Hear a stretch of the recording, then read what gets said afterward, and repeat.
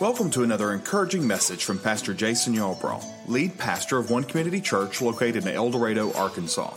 For information about the ministry of Pastor Jason or One Community Church, please visit our website at occeldorado.com.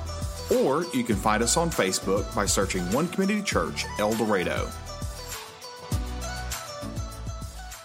Well, guys, I am so excited, and I don't want to waste any more time. I want to make sure that he has ample time, but we're just honored today to have Mike and Jeannie Coleman with us.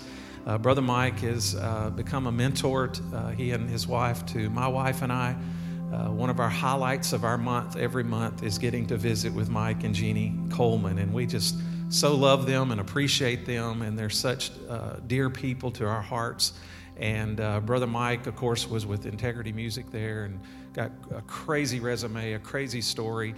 And he's going to come today and share a little bit about a new nonprofit that they have called IBOW, International Bridges of Worship. He's going to share briefly about that, and then he's going to go into a powerful sermon. And I want you to be blessed, but what I want you to do today, would you stand to your feet one more time, and let's give Brother Mike Coleman an OCC welcome. Come on, church, let's welcome him as he comes forward today.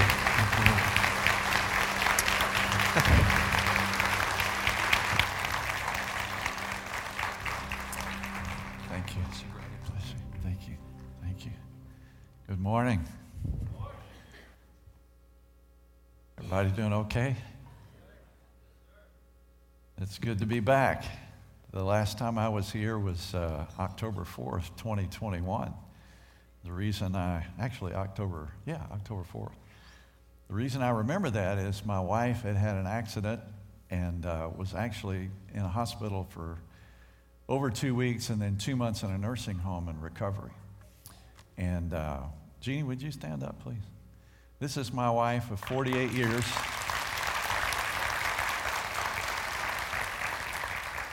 She is a walking miracle, as am I.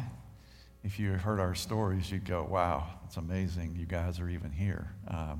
We've been on mountaintops and we've been in the valleys, and I could tell you a few stories and tell you I got the t-shirt and I know where the address is of what we've experienced. But the Lord has been so amazing and has raised us up. So I left here in 2021 and went back to Dallas and picked her up from the nursing home the next day. So for all of those of you who knew about her story and prayed for her, I wanted to say thank you before I do anything else. I wanted to share something that came to me during worship, and it'll be brief. You know the gospel, though, is the everlasting gospel, right? Some of you didn't get that. You'll get it next Thursday. I'm not going to go forever. I'm just kidding. Someone is here, I think it's probably several people, and you've been seeking God for a miracle, and you've been holding on, and you've been wondering, how in the world will I ever get through this situation? And I wanted to just give you a word of encouragement. When the women went to see Jesus' tomb the next day, they were saying among themselves, who's going to roll the stone away? They didn't know that God had already moved. They just needed to keep going to see the miracle. They could have stayed home and kept asking, who's going to roll the stone away? So the word for you today is, the miracle's ahead of you. Don't stop. Don't stop believing, and don't stop moving forward. Don't quit and just get caught up in your questions. Because in your case, the stone may have already been rolled away and you'd have never even known it. You understand? Okay, so that's for free. That's not my notes. Pastor Jason asked me to share briefly about this new nonprofit. It's a ministry that we have had a number of years called International Bridges of Worship. And if you take the first four letters of those words, it's IBOW. And ibow.org is the website. So here's the short version. Of the body of Christ in the world, how many believers are in the English-speaking world versus non-English-speaking world? The majority are in the non-English-speaking world. In China, probably has the largest real church in the world. Okay? Iran has the fastest growing house church in the world, 85 million population. Most of the population is under 30 years of age. It's not what you see on television with the mullahs and the big beards. In Iran, there's a move of God going on, people sharing their faith. It's incredible. It's miraculous. There are at least 1 million believers in Iran, maybe 2 million. It's the fastest growing house church movement in the world because they can't meet publicly. It's against the law. So I spent over 24 years leading Integrity Music, helping to get worship in English out, and then helping to get some other languages developed in worship. And now what this nonprofit is doing is focusing on language and people groups of believers who don't have a real vital expression of worship in their own language. So if you could speak Spanish, but you're a native English speaker, which one would you pray in? This is not a trick question. If you're a native English speaker and you can speak Spanish, which one would you pray in? English. If you're a Farsi speaker, which is what they speak in Iran, but you're singing translated songs from English, you're not going to get the full meaning of the original English song. You need to have songs written in your language from believers that are in your culture. So listen to this, and I've surveyed a lot of different places in the world. 90% of the songs that our brothers and sisters sing that don't speak English are singing songs written out of our culture, our experience, and in our language, and they're translated. 90%. I read in the book of Revelation, at the end, it's every nation, kindred, tribe, and tongue before the Lamb worshiping him on the throne. So what we're working on with IBOW is to help Iranian believers. We're starting to do some work with Israelis, although the Israeli believers are much further along. And there are other countries like China. I thought we'd start with 3 easy ones. And so we're in the midst of raising funds, and we've just had a team in Turkey interviewing Iranian believers there. It's really amazing what God's doing. It's really amazing what's God. I mean, it's just incredible. So that's a little bit about what IBOW is doing. Today I want to share something with you that has been a journey for me, and I'm going to make it simple, but it's so profound. I feel like a guy that's sitting at the buffet, and there's like a 20-pound roast there, and I'm trying to figure out how to carve it up and make sandwiches where you can digest it. So pray for me, would you? I'm going to pray right now. Lord, we thank you for this opportunity to be with your people. And you know, Lord, what we all need. And I pray that I'd get out of the way and that you'd move and do what you want to do. In Jesus' name, amen. So I want to make this a really practical word. I like to take things that are in the Scripture and then get it where we can apply it in our daily lives. At first, you're going to wonder if I'm doing that, but I really am going to do that. You just have to stay with me. I have to build a few things in our understanding, and then from there you can see how it applies. Okay? Does that make sense? Everybody doing all right? Thank you. Remember, I'm that guy that will ask you, are you doing all right? And I try not to do it, but I do it anyway. So I want to talk to you today about the threshing floor, the altar, and the presence of God. The threshing floor, the altar, and the presence of God. Now, I don't know where all you are in your journey with the Lord, but I'm sensing a growing hunger among believers in this nation to see God move. That it not be religious, that it not be fake, that it be really the power of God transforming lives. In March 2020, I had an interesting experience. I woke up one morning, and all I got was this phrase, Red River Rising. Red River Rising. And I thought, what in the world does that mean? I wasn't thinking about it. I hadn't dreamed about anything. I just woke up. That phrase was on my mind. Well, I could tell the Holy Spirit was talking to me, but I wasn't sure what he was saying. It wasn't like he said, Red River Rising, here are the 3 points, here are the 5 things you do, boom. It wasn't like that. It was like, all I got was I just got the title, Red River Rising. So I started thinking, well, is this a natural disaster that's going to happen at Red River? And then I started thinking, well, where are all the Red Rivers? So I found there's a Red River in Cambodia. There's a Red River, Oklahoma border in Texas, and we crossed it coming here. I thought, no, that's not it. And then in doing research, so this is my curiosity gift. How many of you have a curiosity gift? Like to learn. Okay, this is my curiosity gift. I'm like, okay, what is this? And I start researching it, and I come across a guy named James McCready. James McCready, Presbyterian minister in the late 1700s. He's preaching in North Carolina. He's preaching a fiery, powerful word, stirs up stuff in the city. They don't like it. They come in and they paint blood over the pulpit, and they start attacking him. God leads him to Logan County, Kentucky, which is in southern Kentucky, just above the Tennessee northern border. And he goes to 3 little churches, and one's called Red River Meeting House. In this place, it's called Satan's Stronghold, literally.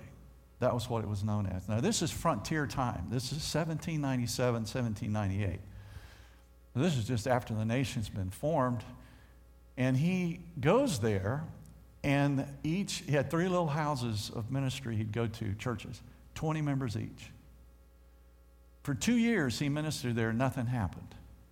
But he did get the people to begin to pray every Saturday night, and then one Saturday a month, they'd come together and pray all day, and they would fast.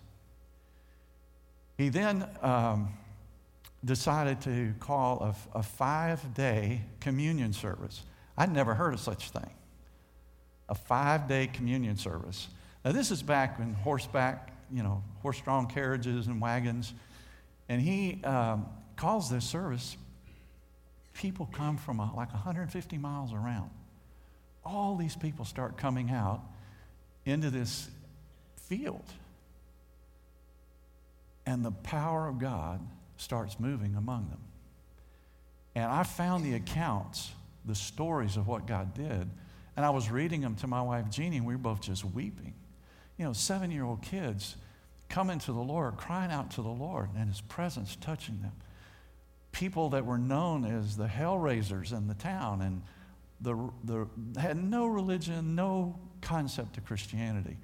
The Lord was touching them. They were getting saved. This became the birth of the Second Great Awakening of the United States.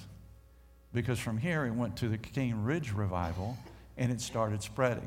Now, how many of you have heard of Asbury University and the outpouring of the Holy Spirit just happened? That is 2 hours away from where this happened that I'm talking about. Okay? So here's what I believe. I believe we're going to see the greatest outpouring of the Holy Spirit that we've ever seen. Okay? But there's a process that we go through to be in a place for God to do that with us and to touch others through us. So my message today is really, hopefully, to help you understand the process better, because sometimes it's a little confusing.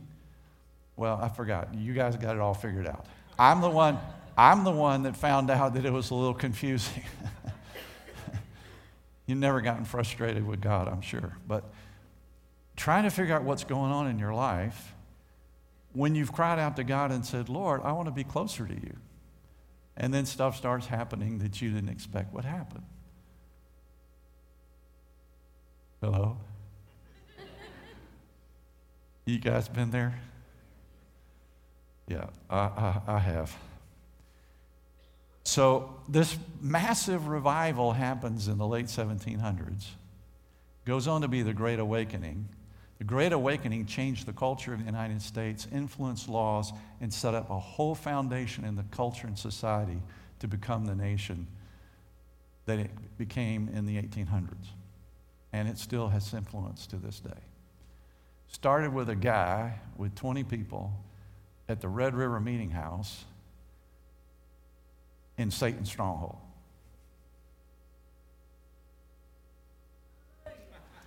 Okay? So where sin abounded, grace did much more abound.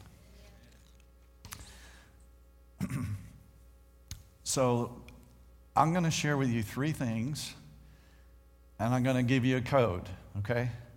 All right, so I want you to put 3 fingers up. This is going to be real complicated. There are no trick questions. All right, 3 fingers. Everybody got 3 fingers? Some of you got fingers like this. 3 fingers. 3 fingers. Okay. I want you to go tap, tap, tap. 1, 2, 3. 1, 2, 3. 3 fingers.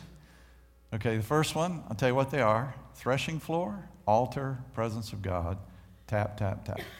I'm giving you a code, so when you see each other at the restaurant, you don't even have to say anything. You can go. It's your secret code. You got a secret code. Threshing floor, altar, presence of God, tap, tap, tap. Can we do that? Threshing floor, altar, presence of God, tap, tap, tap. One more time. Threshing floor, altar, presence of God, tap, tap, tap. Most of you got it. The rest of you get next Thursday. Thursday's going to be a big day.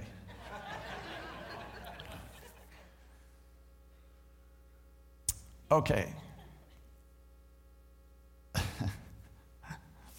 I'm already having fun. So, it's on the screen, but this is one of the things that really impacted me when the Lord showed me this. When you see judgment happening around you, don't get discouraged. Harvest is coming. In the scriptures, and I could give you many examples, I'm going to give you one today. Harvest and judgment happen at the same time. They happen simultaneously. When the darkness gets darker, the light gets lighter. There's going to be more and more distinction between right and wrong. We're seeing that in our society. And the temptation is to study the judgment. Doesn't take much to get online and study the judgment to see what's wrong. But what I want to encourage you with, one of the principles is look to the Lord and the harvest. Don't get caught up studying the judgment, because you'll get yourself discouraged.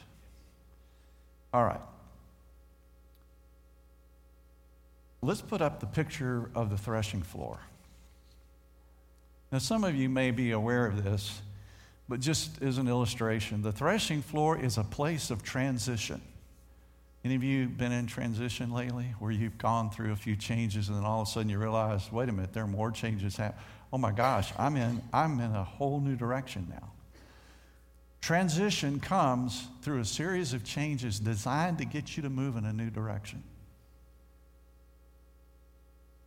Threshing floor is a place of transition. See the horse and the guy driving it, and he's standing on something. I'm going to show you what he's standing on in just a moment. There's a fork, and then there's a sieve. Those 3 elements. Can you show those pictures, please? I want to show you. This is what would be used if wheat was harvested, for example. That board with those stones embedded in it would be laid down on the grain. A person would stand on it, and the horse would pull him around. And the grain would be pulverized until it released from the stalk. The fork is used for winnowing. Any of you had a lot of ups and downs lately and wondered, what is going on? Like, I'm going good, this is good, now I'm going down, now I'm going good, now I'm going down. I was talking to my pastor one time, and I was really going through a hard time. I was leading integrity music, and I was having, this is great, this is terrible, this is great, this is terrible, this is great. And I was talking to him at lunch one day, and I said, this just keeps going up and down and up and down. He looked at me and he said, you're just being sifted, Mike. I thought to myself, I told him this later, thanks a lot. I wanted like a comforting word. Like, pray for me, you know. And he did, he prayed. We've been friends for over 40 years. But sifting is when you get picked up and thrown up into the air, and the wind blows you around, and it feels all kinds of disorienting, and all this chaff's getting blown off of you, and then you fall down again. Then you get picked up, thrown up in the air. Mike, that's really good preaching. You get picked up and you get thrown up in the air and the wind blows you and the chaff. Okay. Let's show that picture. If you're the wheat, are you having a wild ride? It's a moving experience.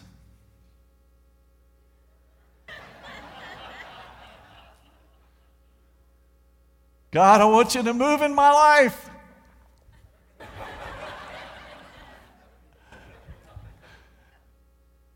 It can be disorienting when you're being thrown in the air and the wind's blowing around. And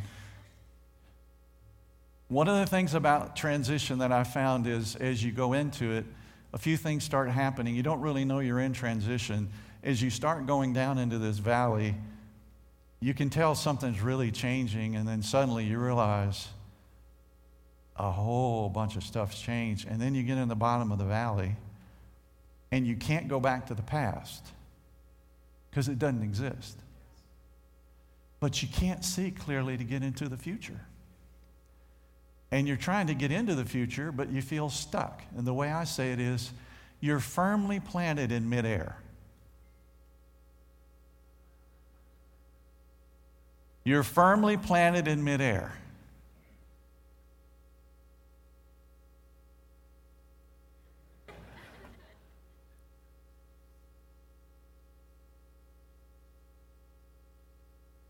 Now let's show the next one. There should be one more with the sieve. I don't know if you have that one. Anyway, it's okay. It's a place of sorting and sifting. So the threshing floor is a place of sorting and sifting. It's a place of transition. Everybody got that? I'm building, I got to build this up a little bit, and then we're going to get to how it applies. Okay?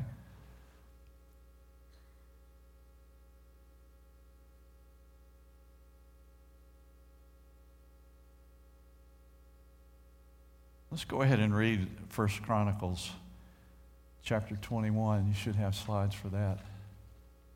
Thank you. Now, let me set the context for this. A pandemic has hit Israel. It's because David numbered the people. It turns out that there was in the law of Moses a law that said if you ever number the people, you have to give a certain offering, which is for the value of their soul. It was not much money, but it had to be done. They didn't do that. A plague, just like in the law of Moses said it would happen, a plague hit Israel, and 70,000 Israelis are killed. The plague is going on. Does this have any relevance to any of us? The plague is going on, and David's trying to figure out what's wrong, and the Lord speaks to him and gives him some instructions because he said, I'm the one that did the wrong. Let's read this. Now the angel of the Lord had commanded Gad, the prophet, to say to David that David should go up and raise an altar to the Lord on the threshing floor of Ornan the Jebusite.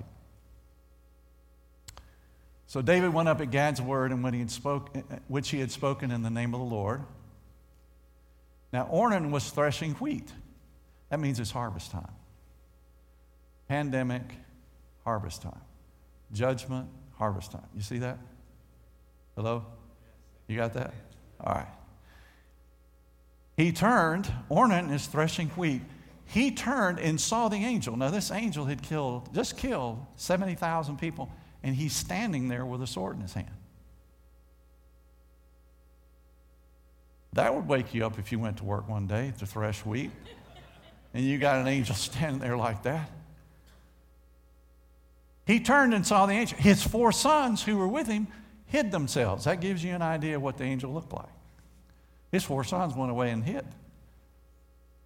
As David came to Ornan, Ornan looked and saw David, who was king, and went out from the threshing floor and paid homage to David with his face to the ground.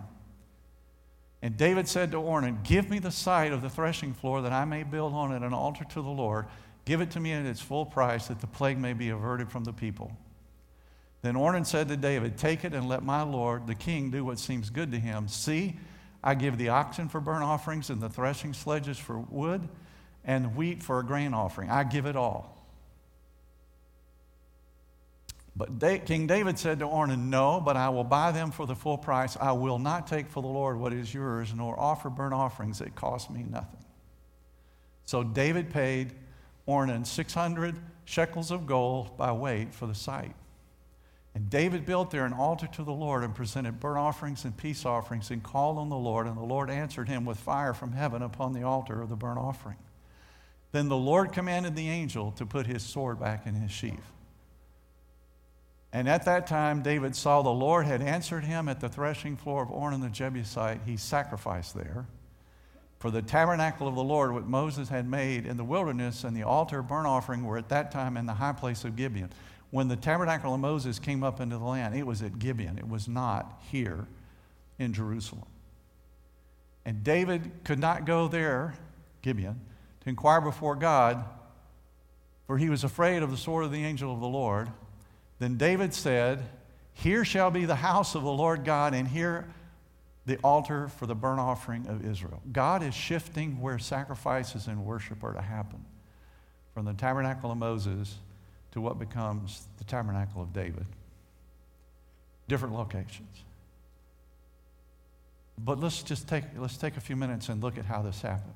Judgment's happening in the land during harvest time. David said, "I'm responsible." He comes up, he builds an altar, he sacrifices on the altar, and the fire of God's presence comes out. It's one of the few places in the Bible where supernatural fire came out and consumed the offering. So you have a threshing floor, you have an altar, and you have the presence of God.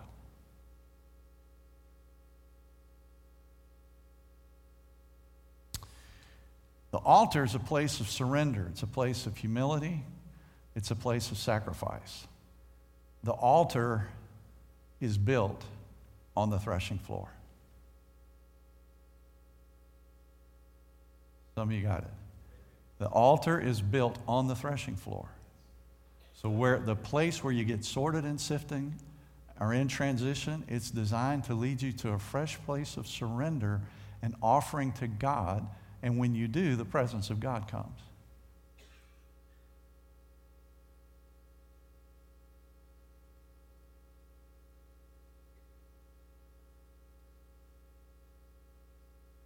You know the amazing thing?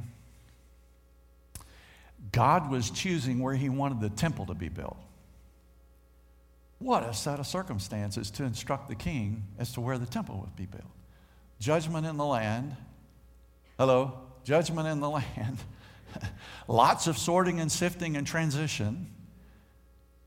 Can't see totally what the future is. Can't go back to the past. Firmly planted in midair, going up and down, up and down, up and down. Fresh surrender, altar. You with me?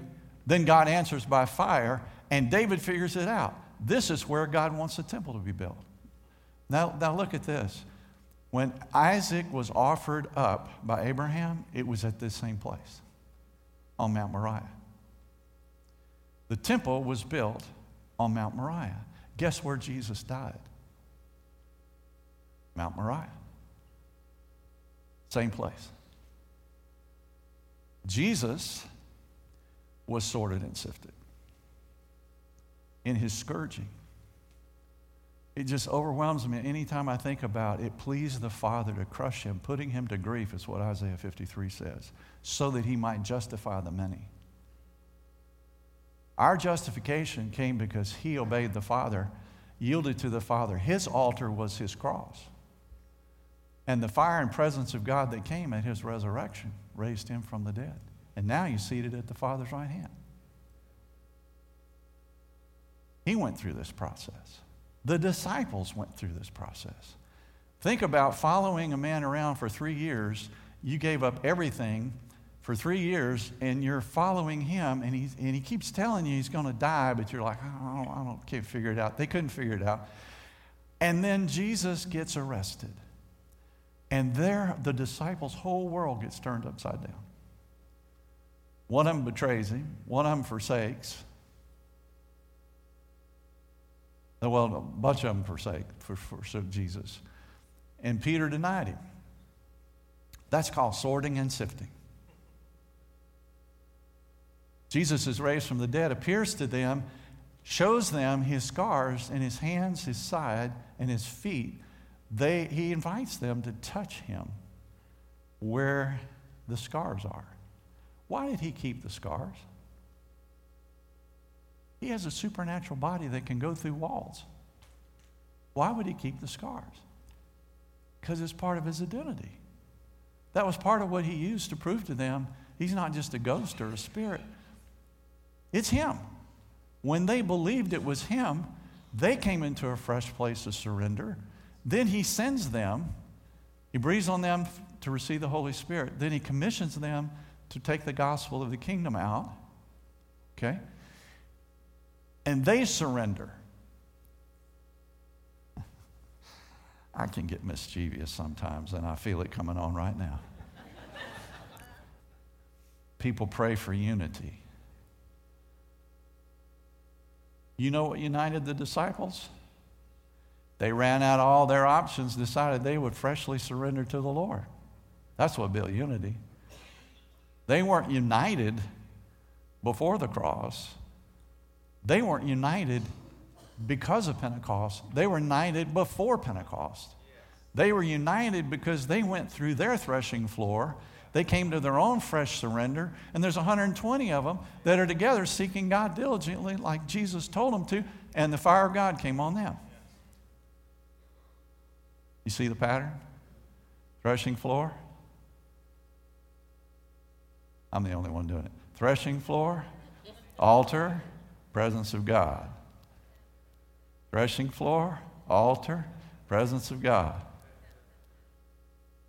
So David has this pattern happen with Ornan's threshing floor. The altar is built. The place of surrender is built where you're getting sorted and sifted. And when you yield to the Lord, the power and presence of God will come on the very place you got sorted and sifted.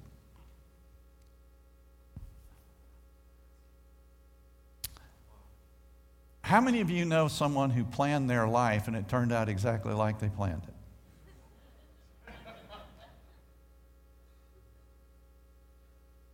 Look, life is more defined more by the unexpected than by the expected. I used to have hair. It was unexpected.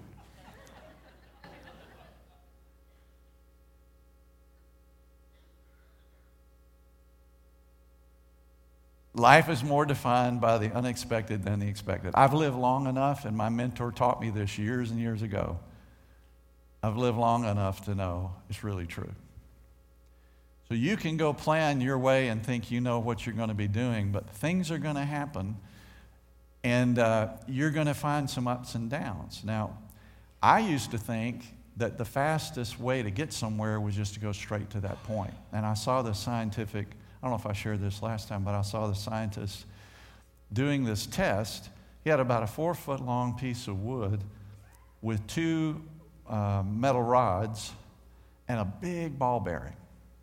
And he had 2 tracks. One track was totally flat, and the other was going up and down like this. And he asked the question before he performs the experiment, which track will cause the ball to get to the end faster? Well, I'm watching it on YouTube, and I'm thinking, well, of course, it'll be the straight one. You just put it down and you just go straight across. Shortest distance between 2 points is a straight line, right? Guess which one got the ball there faster?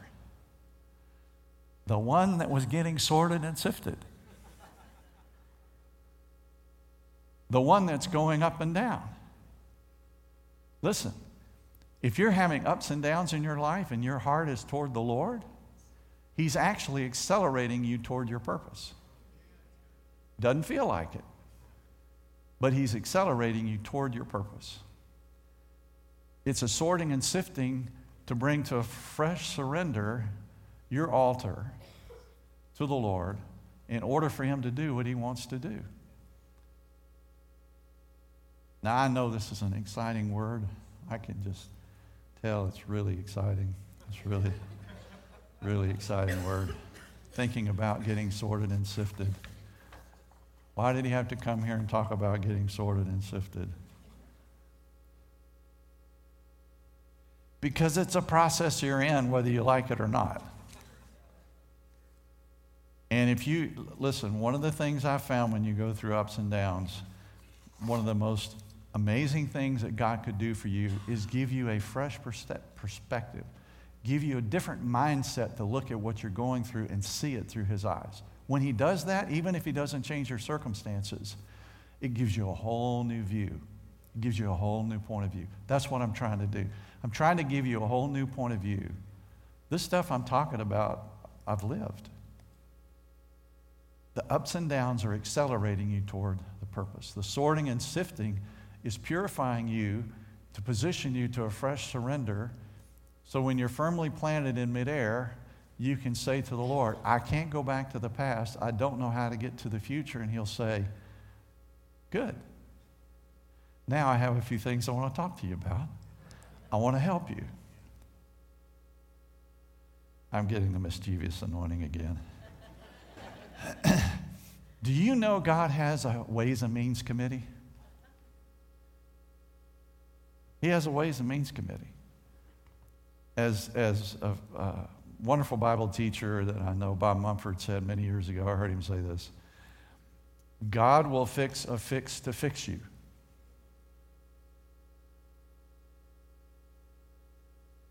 That'll be another thing you'll get next Thursday.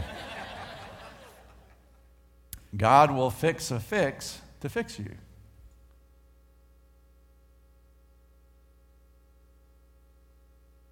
I can't tell if you're meditating or going, oh my gosh, when is he going to be finished? Why does he have to keep talking about all this sifting and sorting and planted in midair? And I don't know what he's talking about. You do. Listen, we go through this same process, threshing floor, altar, presence of God. What did Jesus say to us? Did Jesus say, take up my cross daily and follow me? No. He said, take up your cross daily and follow me. That's an invitation to surrender. Boy, that went all big. I could feel that one.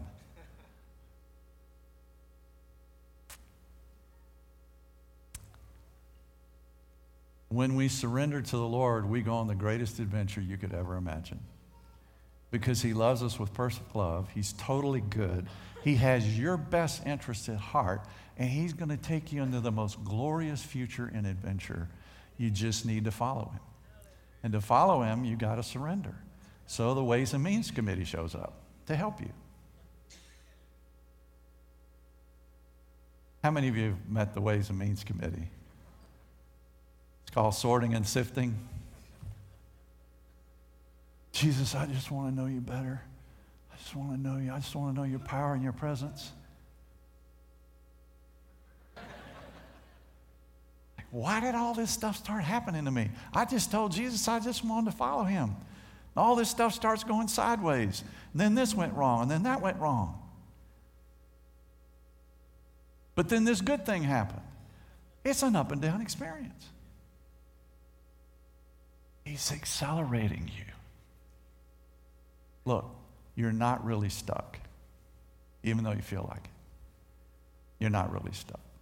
God has you in the palm of his hand, and he's carrying you to an amazing, amazing, wonderful, powerful, transformed, glorious future. And I'm not just talking about heaven. I'm talking about here. He is. He's going to empower you. Does God do this process with nations?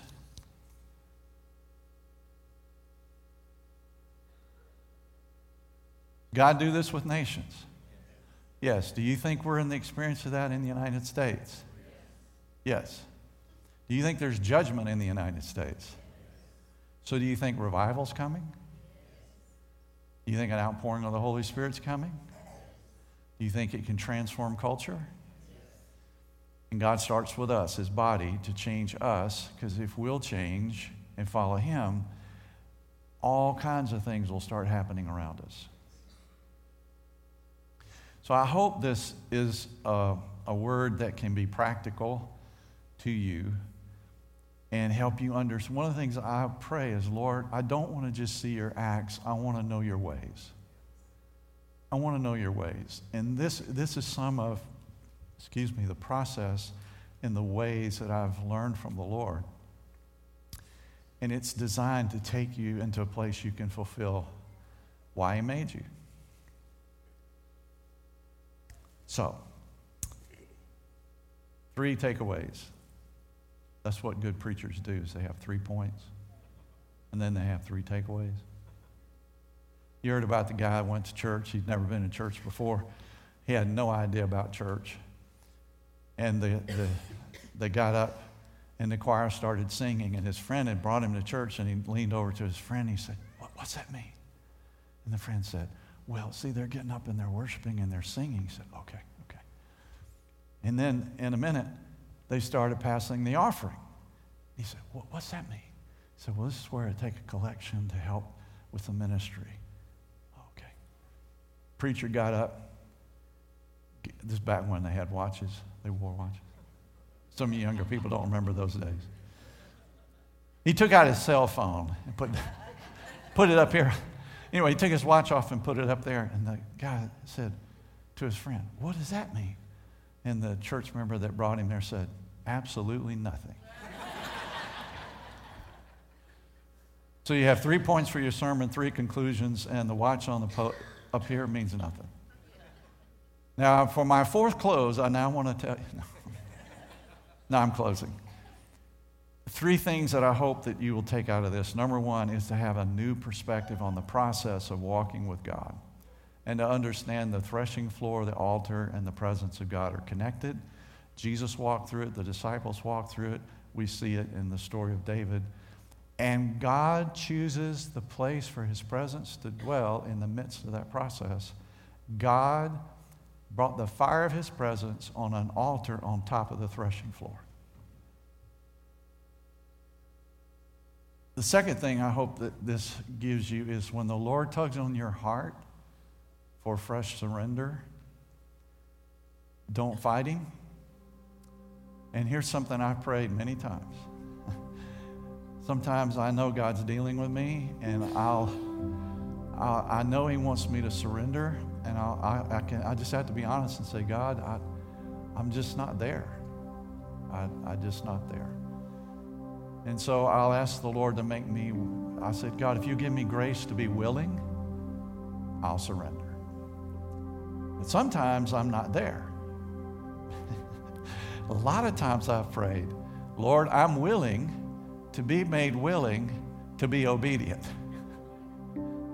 He answers that prayer, by the way. So if you're struggling with, man, I feel stuck, I'm in up and down, I can't figure out what's going on, my heart is toward the Lord, I want to see God move in my life and my family, I have dreams and a future that I know he promised me, ask the Lord to give you grace. He'll help you to be able to surrender on your cross where you lay down your life to his will, and then his presence can come and take you on an amazing adventure. You can have a fresh visitation of God's presence in your life, in this congregation, in this city, in this region. It can happen. Look, God used James McCready with 20 people in Satan's stronghold, and it launched the great awakening that swept the United States. So this is a word of hope, and you're not alone in what you're going through. The devil will tell you you're alone. That's a lie.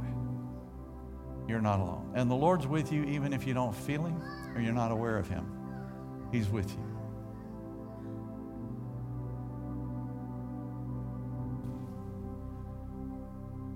So, please, focus on the harvest and not on the judgment. Don't live in fear and feed on fear because of what's going on around you or what the media or anybody else says. Keep your eyes on the Lord, put your trust in him, feed on his word, feed on his presence, spend time with him, get together with others and pray. Focus on the harvest and not on the judgment, and prepare for an outpouring. And pray that the Lord would send laborers into the harvest. If you want to know what Jesus said for us to do in prayer, one of them is the Lord's Prayer. But he also said to pray that the Father would send laborers into the harvest. That's good for us to pray. So what would happen if half of this city suddenly was born again because of an outpouring of the Holy Spirit? What if people started walking down sidewalks and the power of God touched them, they came under conviction, nobody even talked to them? That has happened in history many times. It can happen here. God responds to people who are hungry and thirsty. Would you stand with me, please?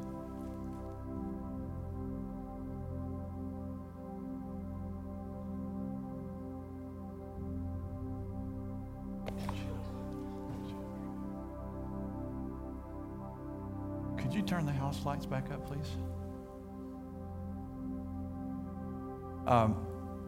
I don't know where each of you are, but I believe that the Lord has a future and a plan for you. You may have been distracted, derailed, felt like your way was blown up. You may feel stuck. You may not know how to go forward. One of the things that I've learned is when God starts something new, he actually turns the light down, not up. In the Bible, when he created the world, the evening and the morning were the first day. The evening and the morning were the second day. So think about this. God starts the day when the sun goes down, not when the sun goes up. Every major event that I can think of in Scripture, or most events in Scripture, happened at night. God cut covenant with Abraham at night, reaffirmed it with Isaac at night, reaffirmed it with Jacob at night. Passover happened at night. Crossing of the Red Sea happened at night. Jesus was born at night. When he was crucified, it turned to night. He was raised from the dead at night. If you can't see as well as you used to, and your heart is still toward the Lord, he's starting something new in you. He's starting something new in you. If it looks like the end to you, you can't see any further. You can go back and have memories, but you can't see any further, and you just don't have clarity how to get out of the place of being firmly planted in midair back on track. He's starting something new with you. It's actually a beginning. Psalm 23 says, yea, though I walk through the valley of the shadow of death, I'll fear no evil. It's not the valley of death. It just looks like it. You may be facing something that looks like the end. It's not the end. It's not the end. It's not the end till he says it's the end. So I want to encourage you, if you've been believing God for a miracle, like I said at the beginning, you've been looking for some kind of breakthrough, and you're wondering, who's going to do this to make this work? Who's going to roll the stone away? Don't stop and camp out on your questions. Keep moving. Because when you get to the grave, you'll find out God's already rolled the stone away. Okay, so if you'll bow your heads, please, I'm going to close. Is there anyone here this morning that you would say, if I died today, I can't say I'd be going to heaven? I've never really developed a personal relationship with Jesus. Would you raise your hand? I'm not going to embarrass you. I just want to pray for you. Okay, thank you. So I see 2 people's hands, 3 people. Anyone here feel like you're stuck and you need God's help to move forward once you raise your hand? Okay. All right. I'm going to pray for all of you. First, I'd like to pray for those who raise their hand that want to know Jesus. And I'm going to pray a prayer. If all of you would pray it with me, please. And those of you who raised your hand to know Jesus, if you'll pray this out loud. Father, I come to you. I thank you for your son, Jesus. And I believe that he is the Son of God. I believe he is who you say he is, your only begotten Son. And I turn from my way. I ask you to help me change.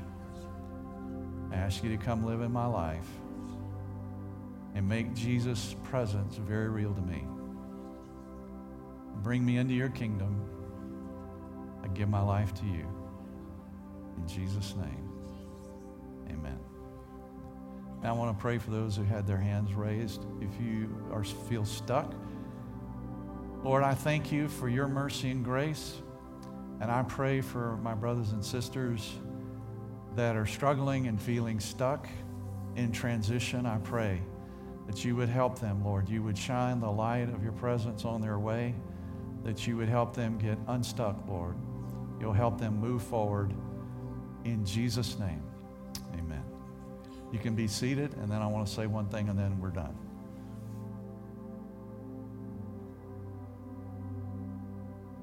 I just want to pass something on to you that's really helped me, and this is not going to take long. It'll only be 2 hours, and then I'll be finished. No, just a few minutes. If you feel stuck or you're struggling one day and you're thinking, I don't feel God's presence, the Bible says that we enter his gates with thanksgiving. That's the first step. So you don't have to feel spiritual to do what I'm telling you. This is very practical. I've taught this in a lot of different places. Jeannie and I live this. It is really practical and very powerful and biblically based. If you start giving thanks to God, will begin to come. But you may not feel like giving thanks. Giving of any kind, thanks or finances or anything, comes out of being grateful. Well, how do you cultivate gratitude? You do it by remembering. You don't have to feel spiritual to remember what God's done for you. You may be going through hell now. I mean, Jeannie and I have gone through we've had challenges, not with each other primarily, but just stuff that's happened in life. And I could sit here and tell you, and you'd go, oh my gosh, how are you even here? I'm serious. But we could always stop and say, I remember when God found me. I remember when God saved me in this car accident. I remember when this happened and she was in the hospital for a month with heart surgery, and God brought us through and changed her life. In the middle of that, I started remembering what the Lord had done. If you will count your blessings, if you count your blessings, that's faith-oriented, it'll lead to generosity and giving. If you worry, you're counting problems. If you count your blessings, gratitude will begin to well up in your heart, because you'll start thinking about what God's done for you, and thanks will come out of your mouth. When thanks comes out of your mouth, the presence of God will begin to come. If you thank him long enough, praise will begin to release. If you thank him and praise him long enough, worship will begin to release. So it's very practical, okay? So there's different things for different people here today, but that's for somebody that feels stuck. Here's the antidote. Here's an accelerator that will help you get unstuck. Start giving thanks. If you don't feel like it, start thinking back and remembering what God's done for you, and start counting your blessings instead of counting your problems. You'll be more God conscious and less problem conscious. Okay? Lord bless you. It's great to be with you. Have a great day.